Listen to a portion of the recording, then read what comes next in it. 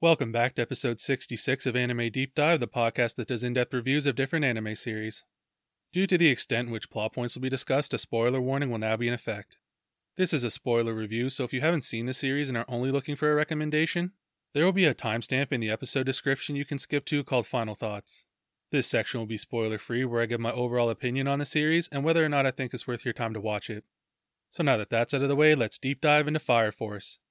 Season 1 was released in 2019 by Studio David Productions. It has 24 episodes and comes in both sub and dub. I watched the series in sub. The world has changed. People are spontaneously exploding into burning creatures, losing all sense of themselves. These victims of the flames known as Infernals have sparked the creation of a special fire force, designed to manage the effects of human combustion while searching for a cure. Shinra Kusakabe, after graduating from the training academy, is deployed to the newly founded Station 8. Shinra has a depressing past with fire and has chosen to use his powers to protect others. Shinra on his first day reporting for duty is awaiting a train when an Infernal appears on the platform. The company to which he is assigned immediately responds to this call. A light fixture damaged by fire comes swinging down, nearly hitting Iris before Shinra throws on the blaster boots and moves her out of harm's way. He can't do much better than that at making a first impression on a new boss and co-workers. It's been a while, but I always drone on about hating multiple convenient circumstances to produce a plot point. This time I didn't care because the camera angles and sound design added to this sequence overtook the absurd amount of luck it would take for that save to be possible. Now, awesome as that moment was, I would be lying if I didn't say my first reaction to Shinra's power being fire from his feet was how far can that be taken? Oh, my uncreative narrow mind was in for quite the surprise with how dynamic Shinra could be with his flames. When he fought Joker during the rookie showcase, I was blown away. I had seen Zuko from Avatar do a little breakdance firebending, but Shinra was insane with it. He was like Eddie Gordo from Tekken with rockets strapped around his ankles. Another thought I had was Shinra must destroy a mad amount of shoes and pants activating his feet. I'd be pissed having to go around barefoot all the time. Luckily Maki made some alterations to his pants, hemmed them up to make capris for men. A devil in a night cross paths in a church, it sounds like a bad joke. Arthur is another rookie assigned to Station 8 who was Shinra's rival at the academy. Usually I'd call Arthur a nutbar for his delusions of being a knight, but I have to admire the dedication of sticking to his crazy. Arthur's power is to produce concentrated plasma into the form of a blade. I felt Arthur would be limited in fights with what I had seen from Shinra's spinning moves and Maki's control over flames. Getting to the battle was the only area Arthur falls short, and when needed he rides Shinra like a noble steed. I was confused why Arthur carries a scabbard. Tucking the entire thing under his coat was ridiculous. Wouldn't it be easier to just carry the hilt seeing as it's activated like a lightsaber? The only reason I could think to have both pieces is for aesthetic purposes, but the scabbard looks whack. It resembles something made from a cardboard roll found inside wrapping paper. I like the junkyard scrap metal handle Vulcan made way more than the regular hilt. Arthur is an idiot in many regards, but the biggest example is when he's having trouble fighting Mr. Conehead in the Fist compound. Arthur struggled before noticing his sword is in the wrong hand. It should be second nature and muscle memory to automatically use the proper side. I don't get how someone wouldn't be aware of not using their dominant hand. After Arthur corrected that error, the murderous Infernal was charging an attack from their arm stub. It reminded me of one of those push-in lighters you find in cars.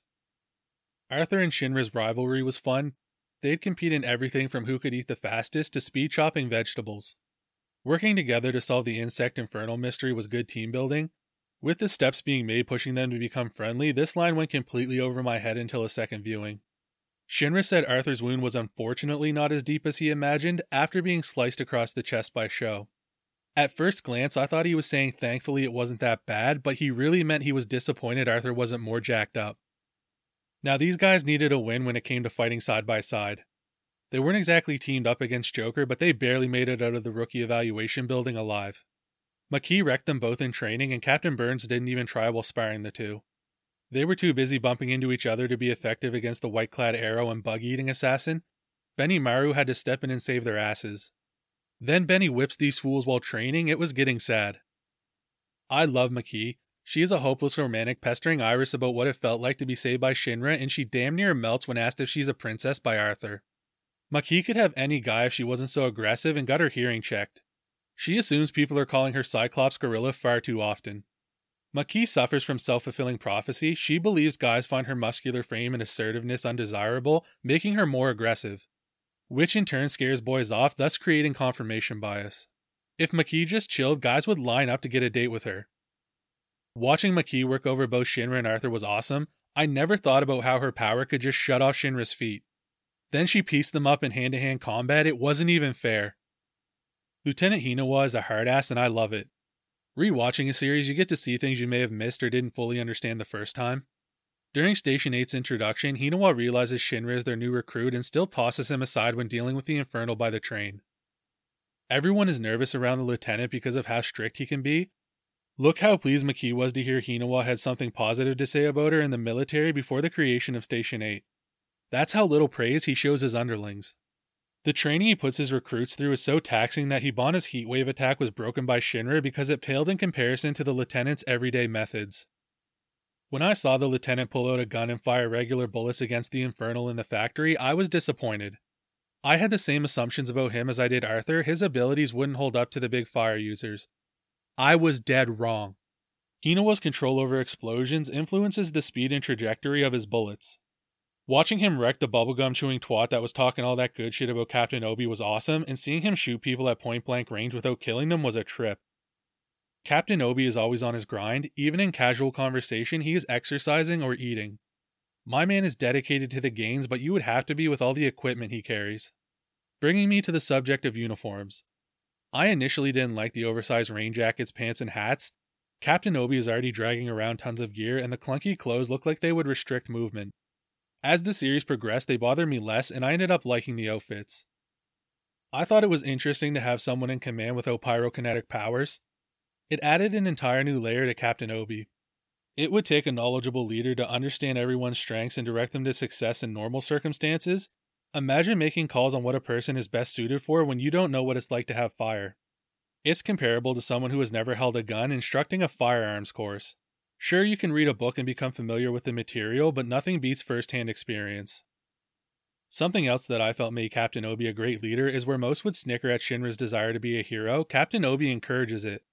Don't get me wrong, he clearly lays out the team comes before the individual, so they don't need a lone wolf in the 8th, but the captain motivates Shinra by reminding him of his hero aspirations. Aside from bonus episodes, I review series in the order I've watched them. Fire Force was actually a show I started much earlier than the spot it's being presented. I was going through Fire Force as it aired and got fed up waiting for weekly drops. I made it to episode 8 before deciding to move on to another series until the full 24 episodes were available.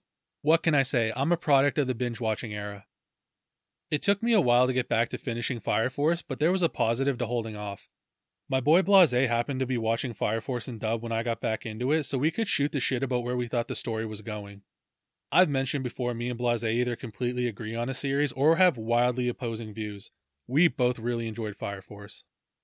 With that being said, Fire Force was a roller coaster for me. It had its highs, but it also had dips. There would be an arc I really enjoyed, followed by a storyline I could have done without. The first few episodes were great, all the characters were interesting, and the powers are explained well. The rookies come to realize the job isn't all speeding in the truck and big fights, there is a mountain of paperwork to accompany it. Shinra and Arthur are trained on what Infernals are and how to properly deal with them. One scene that was very powerful is when the boys take out their weapons in view of the public after being told not to. Easily putting down the Infernal who calmly sat at their kitchen table is a rarity, the one faced in the warehouse that destroyed property and harmed Shinra are much more common. Regardless of the destruction they bring, Infernals were human. It's somebody's loved one who deserves to be laid to rest in a respectful manner. Keeping the process and weapons behind closed doors to the best of their abilities allows Station 8 to do that. The next cluster of episodes I didn't really enjoy. Hibana is a savage, she uses her recruits as a chair and walks along them like a rug. She has a dominatrix personality and her constant barking about gravel was over the top. I didn't like Hibana's company pinning Shinra down while trying to steal the serial killer Infernal who somehow remains sensical. He was annoying and a mass murderer, so I had no sympathy, but I didn't think Hibana's experiments were for any research purpose, it was plain torture. Shout out to Shinra for equal rights, equal fights, he cracked Hibana with a good shot. This causes her to flip and start playing nice with Station 8. For the rest of the season, Hibana didn't do much. The height of her involvement was during the workshop episode. She cleared the mirages before being taken out by a stuffed animal. It was weird making her an ally when she has no significant part in future situations. I really didn't get anything from her episodes. Little Iris was adorable, but her history with Hibana was given too early. I wasn't invested in either character enough to care about their past. The next few episodes were a mixed bag. It started off very unrealistic to me. Shinra and Arthur are firefighters, not cops, but they're going undercover to spy on the First. Maybe I'm wrong and this could be a real thing, but recruits that just got placed in their district I doubt would be given spots in other stations immediately after settling into their own. Tamaki is also a new recruit assigned to Fire Station 1 who was loaned out to Station 8 after some unfortunate circumstances. Rekka absolutely beat the brakes off of her, which was tough to watch. Shinra had to come crashing in from the sky in full demon form to stop that beatdown. I don't think Tamaki is a bad character, she was just poorly handled in my opinion. The series failed her in 3 major ways. She has to be a complete moron to not see the shadiness of what Rekka was doing. I can picture him explaining it to her. Hey Tamaki, go round me up some kids off the streets and bring them to an abandoned warehouse so I can give them the cure to human combustion. What's that, you ask? Why don't we publicly advertise the treatment and provide it out of the firehouse? Well, people would fight over the cure and we need parental consent for the kids. Plus, if we do it this way, we're hitting our community service quotas, so it's killing 2 birds with 1 stone. More like one old lady with a single fire fist. I don't care how much Tamaki trusts Rekka, I find it impossible to believe she could be that stupid. Secondly, Tamaki was a damsel in distress who never had a moment to break that pattern and shine. She did more fighting in the opening credits than the entire season. Her cat power looked cool, and with how inventive this series was in combat, I was excited to see what she could do. Unfortunately, no opportunity was seized to have Tamaki do anything useful. Captain Obi had no powers but got 2 really big moments to showcase his abilities that will be discussed later. I wish Tamaki could have gotten the same. Lastly, Tamaki was used as uncreative fan service. Shinra and her would unnaturally collide and end up in provocative positions. I hated when it would interrupt a fight like Shinra against Rekka or Tamaki versus the white-clad member. And if her top was constantly coming untied and pants always falling down, why not buy a shirt and belt to solve those issues? While this next storyline wasn't bad, it certainly wasn't my favorite. I liked Benimaru's attitude, and kicking his feet up on the church pew was tough. When you're the strongest, who's going to question you? Benimaru's episodes focused on him being a leader and accepting that role. It was a tough road to get there because he is a goon. He destroys multiple city blocks for 1 Infernal and fell for doubles impersonating Station 8. Come on, Benny, who would loudly boast about creating Infernals after asking you to meet them at that location? I said Captain Obi was going to show his strength, and this was the first instance. He looked so sad when he missed the raid on the 5th, so now he wants all the smoke, no pun intended. Captain Obi is certainly a tank build, standing toe-to-toe against the strongest fire soldier with both 2nd and 3rd generation abilities. The captain's equipment was cool, from the steel shield to extinguishing grenades. With all of these gadgets, I found it funny the hit he landed was a basic headbutt. I really didn't like Benimaru's fighting mops or him flying around on them like a wizard, and the big aerial fight was nothing special, it could have been more creative. The Infernal is drilled in the chest and flies up. His arms are completely free, he could have at the very least swatted at Benny. Instead, he just accepts his fate of being driven into the atmosphere. I also didn't buy Shinra reaching the fire arrow shot at Benny. If you take into consideration when the arrow was released, followed by everything that happens before Shinra takes off, I just don't feel he'd catch up based off the proportions set by the series. Early in the season, Captain Obi touched on needing an engineer, which brings us to Vulcan. Again, this was a side story I could have done without. The plush animals being dropped by random buttons was stupid, and so was the throwing of soda cans. It was obvious Amaterasu's key was hidden in the projection sphere Vulcan's father and grandfather worked on. How convenient was it for Dr. Giovanni to find the key in the first place he looks, and it wasn't broken when he smashed the device. There were only 2 good moments in these episodes. One is Arthur's illusion being destroyed when realizing how ridiculous he looks wearing the crotch donkey. The second is Lisa being a double agent the entire time. After the flashback of being homeless in the car, then living with you and Vulcan for so long, the fact she didn't stay by Vulcan's side was wild to me, and she didn't even flinch after Dr. Longnose shot you. Plus, I'm not sure if they are tattoos, but she got the ring marks on her body. That's dedication to a role. It was a real shame too, because Lisa had that thickness, she could have been waifu material. Learning about Shinra's past and why he creepily smiles was sad, but the second they mentioned his brother's bones were burned to ash leaving no remains, I instantly knew Sho was still alive. When Shinra first came across Sho, I had many issues with it. He immediately knew it was his brother. He hadn't seen the guy in 12 years and just assumes it's Sho. Secondly, Shinra called him handsome when he clearly isn't. Sho is a creepy looking freak with pale skin and white hair. Lastly, if the Evangelist is going to kidnap a child, why not change their name? When Sho was introduced, both his first and last name remained the same. The ending arc was fantastic. When Station 8 was walking together along the train tracks, I thought sticking so close with no real formation was dumb, then the smoke blew in and split the crew. Poor Makee was left alone after the separation, but she came through with her new flying hammers to scrap. Makee wrecked 6 so-called combat experts on her own, she didn't even get touched. Iris was more screwed than anyone in the Nether. The only thing worse than getting stuck with Tamaki is dealing with 2 of her. As I mentioned earlier, Tamaki does nothing in combat this season. She was used once again as a human punching bag before fan service was thrown in to distract her opponent. With the flashback of Tamaki agreeing to come on this mission and how she too is a fire soldier, they still snubbed her in the end with Iris delivering the finishing blow. And are we not going to acknowledge how a nun murdered a man with a pipe? Lieutenant Hinawa's fight was straight out of a video game. Abandoned subway level, hiding in the cars or behind pillars. Complete with a cutscene where he talks to the enemy while patching himself up. He even switched weapons like a video game, going from pistol to shotgun to rifle out of nowhere. Hinawa's final gun being so powerful it blows apart the barrel was deadly. What a cool thought to have to switch a gun piece after every shot. And using Arrow's own flame against her, propelling his bullet further was so cool. This fight was awesome. When Hinawa looks done, he flicked the bullet through Mirage's head, but it turned out to be a clone, just for the ceiling to be his actual target, getting Arthur in the fight. I was an episode or 2 ahead of my boy Blase, but had to show him that scene right away. It was too good. It was nice to see Arthur's training paid off, not reacting to every feint. He knows when an actual attack is coming now. The only complaint I have is the whole Samurai Knight thing needed to go. Pick one and stick with it, my guy. Now Captain Obi is hilarious. He fights superpowered creatures like Lava Squid Lisa with a common fire extinguisher. When it looks like he's just surviving, he's actually implanting suppression grenades on each tentacle. I knew the captain was going to pull the I'm not telling you back on Giovanni after being shot, but Vulcan ruins it by saying it's a protective plate. Way to undermine the captain's moment. The best part of this fight is Captain Obi ripping up the train tracks of his own strength. As cool as it was, the follow-up was terrible. This was going to be a nitpick, but carried on so far it had to be included here. When Captain Obi first runs past Lisa and Vulcan, the track has 8 boards across it. Then when he and Giovanni lock up, it has 9 boards. When the 2 disengage, it only has 6. The next pulled back shot, Captain Obi is holding the track upright, nearly hitting the ceiling with 12 boards. He then raises it over his head and is back to 6, before implanting it into the ground where it grows back to 8. Not to mention the details of the tracks continue to change. I don't understand how the animation team screwed up so many times in a row.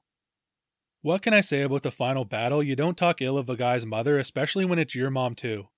The speed, choreography, and seeing Shinra's devil footprints flaming all over the room was awesome. Finishing off the fights, Captain Burns is an ass, but his fire-engulfed body was sick looking. He challenges Shinra after he'd been passed out in a hospital for 3 days from having a sword in his chest. Way to get on a guy while he's down. The major problem with this series is it moves quickly with too many revelations. Sho isn't dead, the Fire Force is corrupt, some infernals are created, and Hajime is somehow connected. Amaterasu and his key are needed for some reason. Shinra has the Unsullied Flames, Adola Link, Adola Burst, the Evangelist is a major villain. Iris appears evil in Shinra's dream, what was that about? Shinra's mom was the demon he saw, now we need a way to turn an infernal back to a human. It was a lot. The training, rookie evaluation, and going on calls I feel should have been extended. At a certain point, Station 8 stops getting infernal alarms. They don't respond to fires and it's all fight the 5th, invade the 1st, help the 7th, get Vulcan to join the team, go attack the White Clad. I think the season should have focused on taking out random infernals, recruiting new members, and have finding Sho be the overall goal. End the season with the discovery infernals are created and Shinra's mother was the demon in the house fire. Let that lead into season 2. Where do Victor and Joker fit into everything? They possess a secret agenda which was not revealed, something I think was a good idea with how many other plot points are thrown in this season. Everyone has suspicions about Victor and Hibana straight calls him a rat, so I didn't see why they kept him around. Victor did his best to earn trust with the 8th, but his creepiness shines through. This clown was eating food with tweezers instead of chopsticks. The backdrops, especially the cities, were beautiful and the smoke from fire was great. The characters themselves in medium to far shots lacked detail and Shinra's jagged teeth looked odd. This gave the appearance of lesser quality, but just like the Special Fire Force uniforms, the visuals really grew on me. By the end, I considered the art style unique rather than poor, if that makes sense. The opening's first theme, Inferno by Miss Green Apple, is dope. It was one of the earliest songs added to my anime playlist. Yusuke Kobayashi is not only Arthur's voice actor, but Subaru from Re:Zero.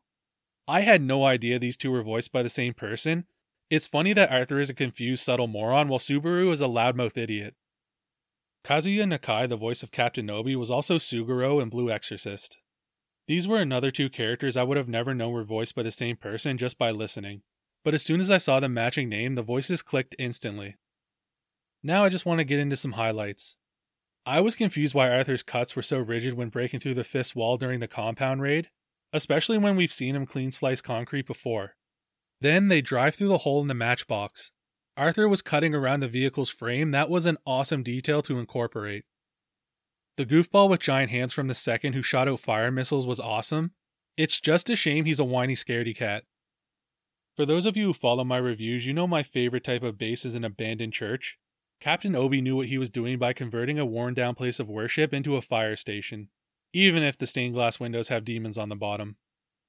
Ever since I was a kid, I've wanted Spider-Man web shooters for the sole purpose of attaching to a ceiling and pulling myself up from a lying or seated position out of sheer laziness.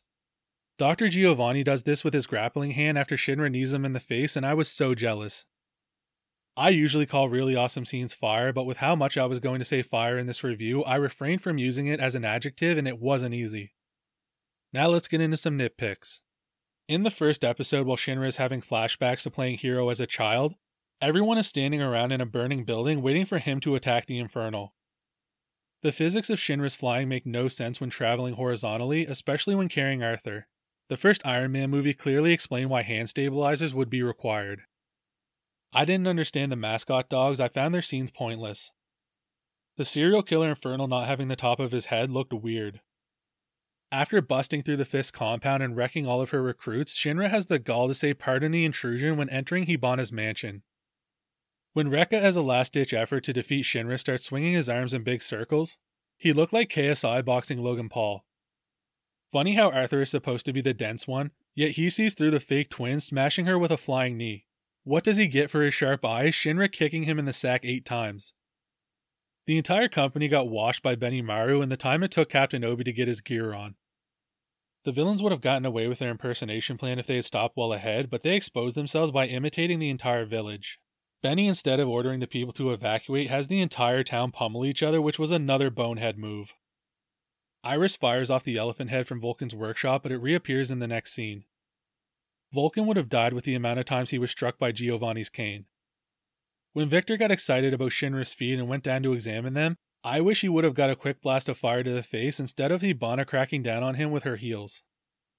I hated Shinra's flame focus being dependent on hand signs, especially when it's the look below the waistcoat punch symbol. When the 8th went underground to face the White Clad, where was Hibana in the 5th, or even the 1st and the 7th? I get for story purposes having the 8th go solo to showcase skills, but in real life I'd gather every ally I had to face the Evangelist.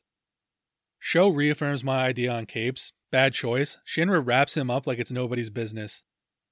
Shinra finally got through to Show just for his memory to be tampered with. He's going to have to win Show over again next season. Quote of the series: "There's nothing in this world that can't be fixed. So Yu's not going to die and I'll bring Lisa back around. I'll put the whole world back the way it was." I like Vulcan's optimism. Best girl, waifu, and harem. Best girl is Maki. She might be muscular, but she got them curves. Maki looked too sexy leaning in on Shinra, and according to him, she smells nice. Lieutenant Hinawa stated Maki is an ex-soldier who knows how to destroy a man. There is something attractive about that. She was a monster in battle and the girl I would want Shinra to end up with. She is not a waifu, but Maki and Iris could definitely be in the harem. Final thoughts. I had my issues with the amount of different situations that arose in just one season, but the characters and powers made up for the multi-directional story. Fire Force was a good watch. I'd recommend you check it out for something different. Alright, that's going to be it for this week's review. Hope to catch you in the next one. Bye.